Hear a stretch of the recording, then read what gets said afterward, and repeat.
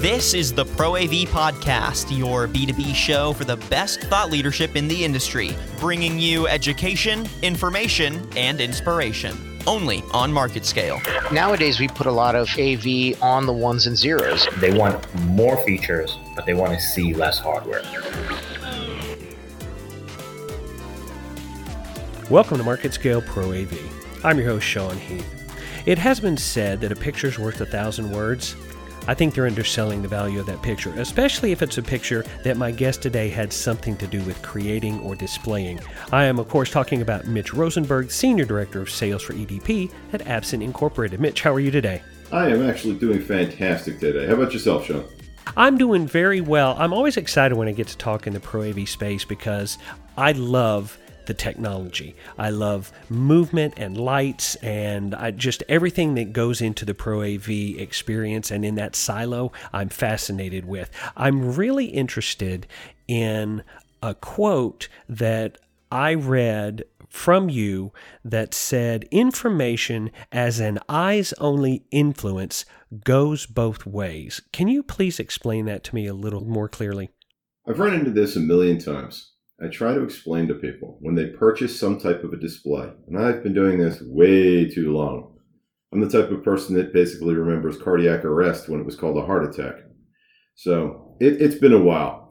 When you try to talk to people and they understand that they want a display, but they don't know what they actually want to use it for, it's always been fascinating to me.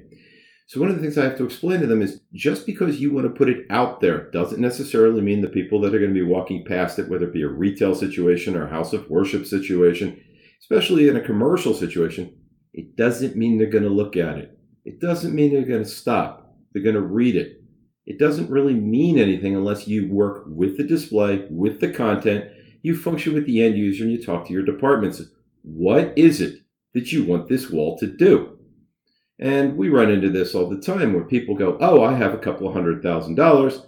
We want an LED display, or we want a multiple projection display that's seamlessly edge blended. Great. What's it for? Once we figure out what it's for, then we can apply it toward our end user. What I mean is basically a bilateral set of information. Not only are we giving you information as the end user is giving us information. How many eyes are on it? How long are the eyes on it? Are they reading it? Are they studying it? Are they just looking at it to go, those are really pretty pictures? That's not what we want. We want a reason for them to stop. We want ROI on our investment.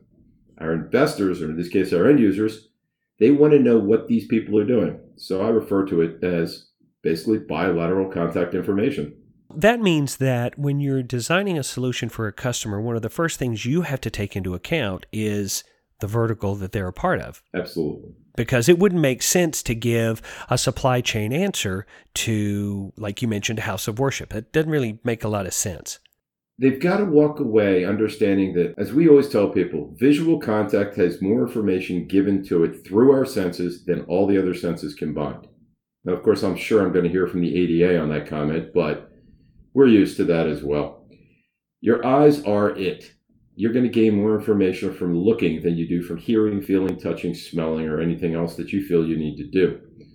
So we've got to make sure that they don't just look at it. I'm going to give you an example. When you go to a mall, we have, as a culture, pretty much become immune. I'm personally numb to looking at displays when I walk through a mall. I walk down Las Vegas Boulevard, Flamingo Boulevard, any of the majors. And I don't even look at the signs anymore. They really don't grab my attention unless there's something spectacular. Broadway's the same way. Something special has to occur. And that is a combination of content, design, what the display is, what the manufacturer of the display is. Is it LED? Is it 3D? Is it holographic? What are you doing to grab people's attention to influence their decisions? Now, in the reverse of that is, are the people that are actually looking at it, are they being influenced? And if they are, what are the decisions they are making? Because a lot of time you may provide content on these walls, and these walls may have a serious wow factor, and you're going to go, I actually forgot what it was that I was supposed to go do. We've all done that. We've watched a commercial, but we remember the catchphrase. Have you ever sat back and said, I know the catchphrase, who is that for? That's the problem we're running into with displays. We've got to get more symbiosis among the different people. The marketing departments, the manufacturing groups, the design people, the content houses. House of Worship does the same thing. Just because you're doing iMag and you get their attention, usually in House of Worship, they're trying to increase their congregation. Well, in today's world, it's a wow factor. You get a church, you don't have some type of iMag, you don't have a reason for them to come, stay, sit, and learn. They're going to leave and find a facility that, well, I'm going to use the word entertaining, but more suits their needs. It seems like you're flipping that old axiom of the media is the message, and you're saying that the media doesn't matter if it doesn't communicate the message. You know, one of my favorite movies is Blade Runner. If you've seen the original, as well as the follow-up, think about all the advertising going on in that. If you've been to Tokyo or Beijing, they have that type of atmosphere, that wow, high energy, but advertising's just everywhere. Content is everywhere. And I'm not talking about just your advertising, go buy soap and go buy a bikini. I'm talking about advertising even, we're selling pharmaceuticals when we're watching TV. We walk through an airport and they're selling everything from clothes to food to your drugs to, hey, don't forget to catch your next flight. We're being bombarded. The people that stand out are the people that understand, hey, it's not just what did we put on the screen, it's how did we put it on the screen, how did we get it across, how many people can we get to actually focus on something, get their attention. It changes every day, it's getting more and more complex, and it's exciting. It really is. The boredom that, I don't know what your age is, but I'm up there, and my type of class, which let's just say we're way before millennials, everything was cardboard, man. Think about it. Bus stops, everywhere you went, it was just a static sign. Now, nothing's static. So it's getting more and more exciting. And the technology is even growing into some new arenas that'll blow your mind.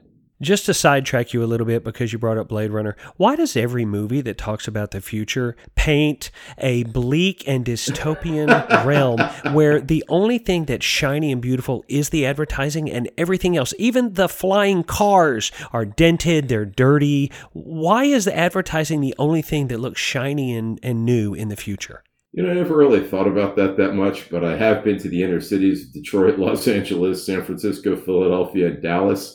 And the cars are dented. And the advertising is the shiny spot, which is kind of ironic that somebody like a Ridley Scott probably took a look at what's current and just magnified it X number of times and said, hey, I think this is what the future is going to be. But, I'll turn that on a dime for you. Take a look at things like the Buck Rogers movies. Everything's clean. Everything's basically spotless. In Star Wars, the bad guys were always spotless. The Death Star was clean. I'd eat off the floor there. So there's two ways to look at that. I do agree that the Blade Runner, in my opinion, is more of what I see coming. Not to be a downer, but I mean, I'm talking about the advertising side. I see more of that type of technology, heads up, 3D, holographic, reach out, touch, interactive type of advertising.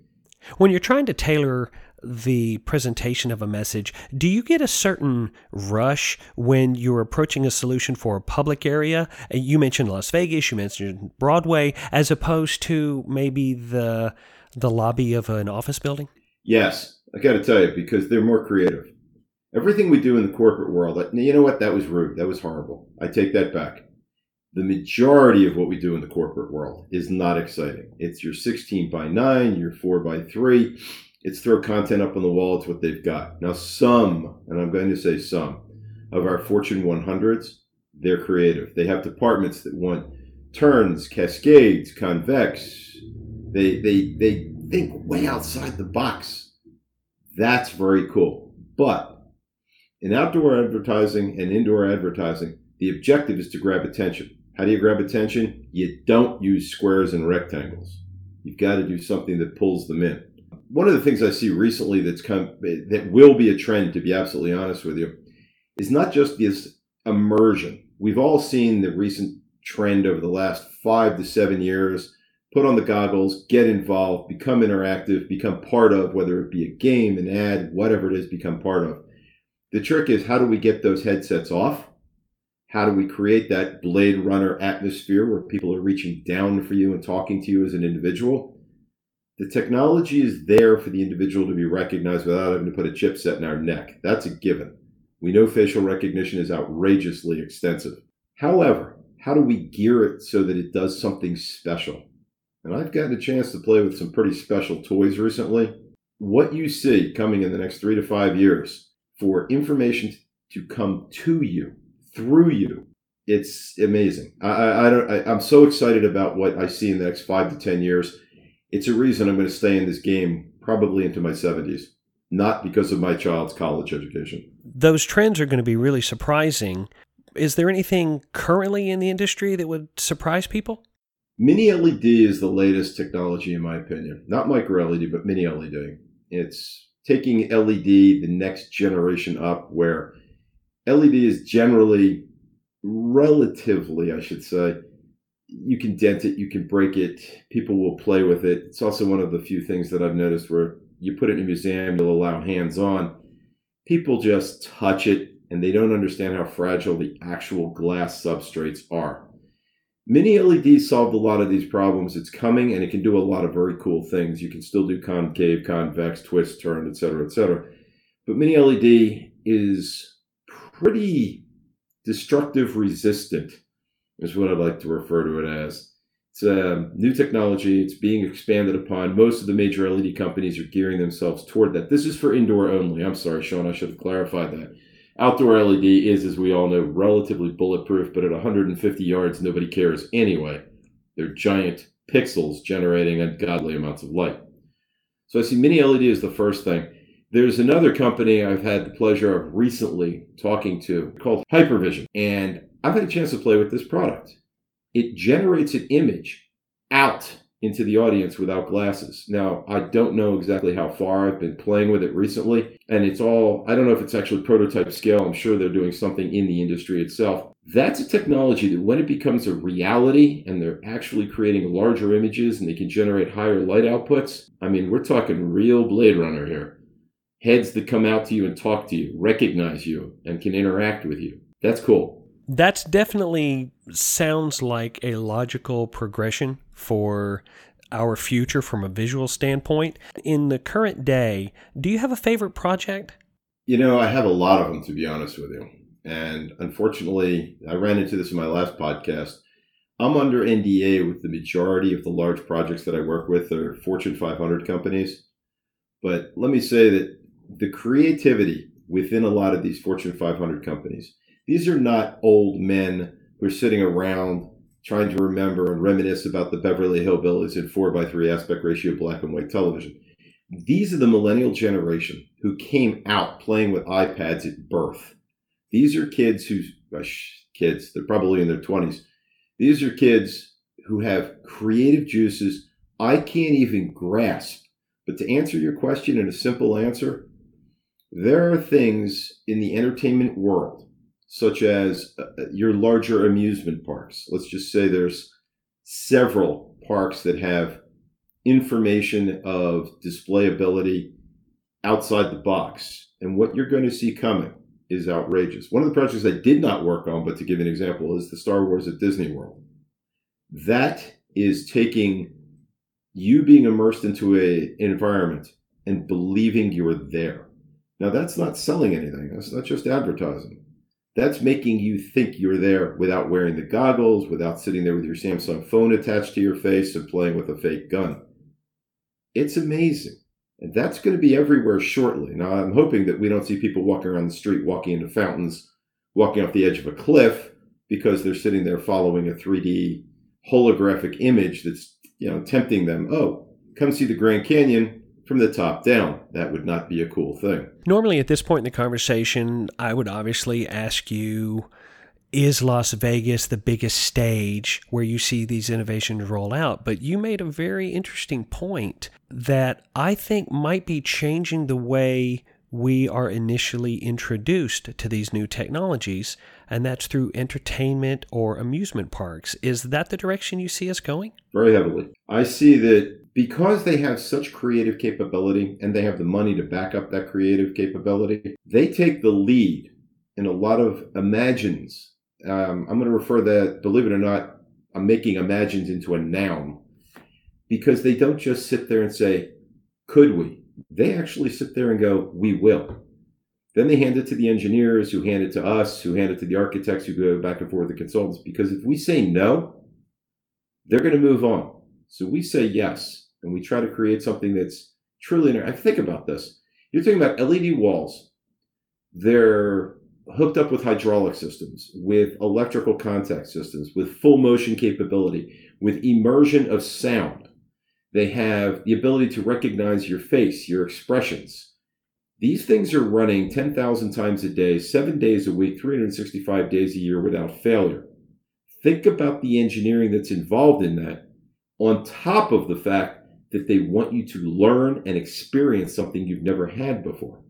So in answer to your question, absolutely. I believe they're the future. They're the current. My example would be in 1956, when Disneyland opened, nobody had ever seen animatronics before. Now we look at animatronics and we giggle. But in 1956, Sean, that was amazing. It was breathtaking. Now it's a whole new world. And that trickles down. When they start doing something that's outrageously catchy, something that gains people's attention, it works its way all the way down into the corporate world. The CEO, when he does a presentation for a rah-rah meeting for shareholders, he doesn't just want to say, hey, our profits are up, this is how we're doing. He wants these people wired to the nines, excited. He wants them to invest another tenfold of whatever they've put in. This is the type of technology that's going to do it.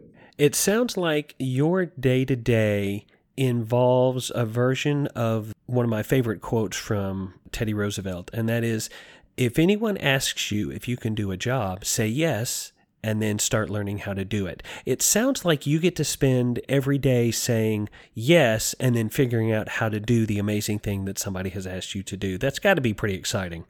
It is. Sean, if you ever want to tour with me, I'll take you out with a couple of the architects, because some of the greatest projects in the world are some of the wildest architects. They work with the Imagineers, they work with the designers, they work with consultants, but as I swear some of them are dropping psychedelic mushrooms, because they'll hand me drawings and go, we want this built. And I have to say, we're going to get it done. I have no idea how, but we're going to get it done. And it's very exciting every time.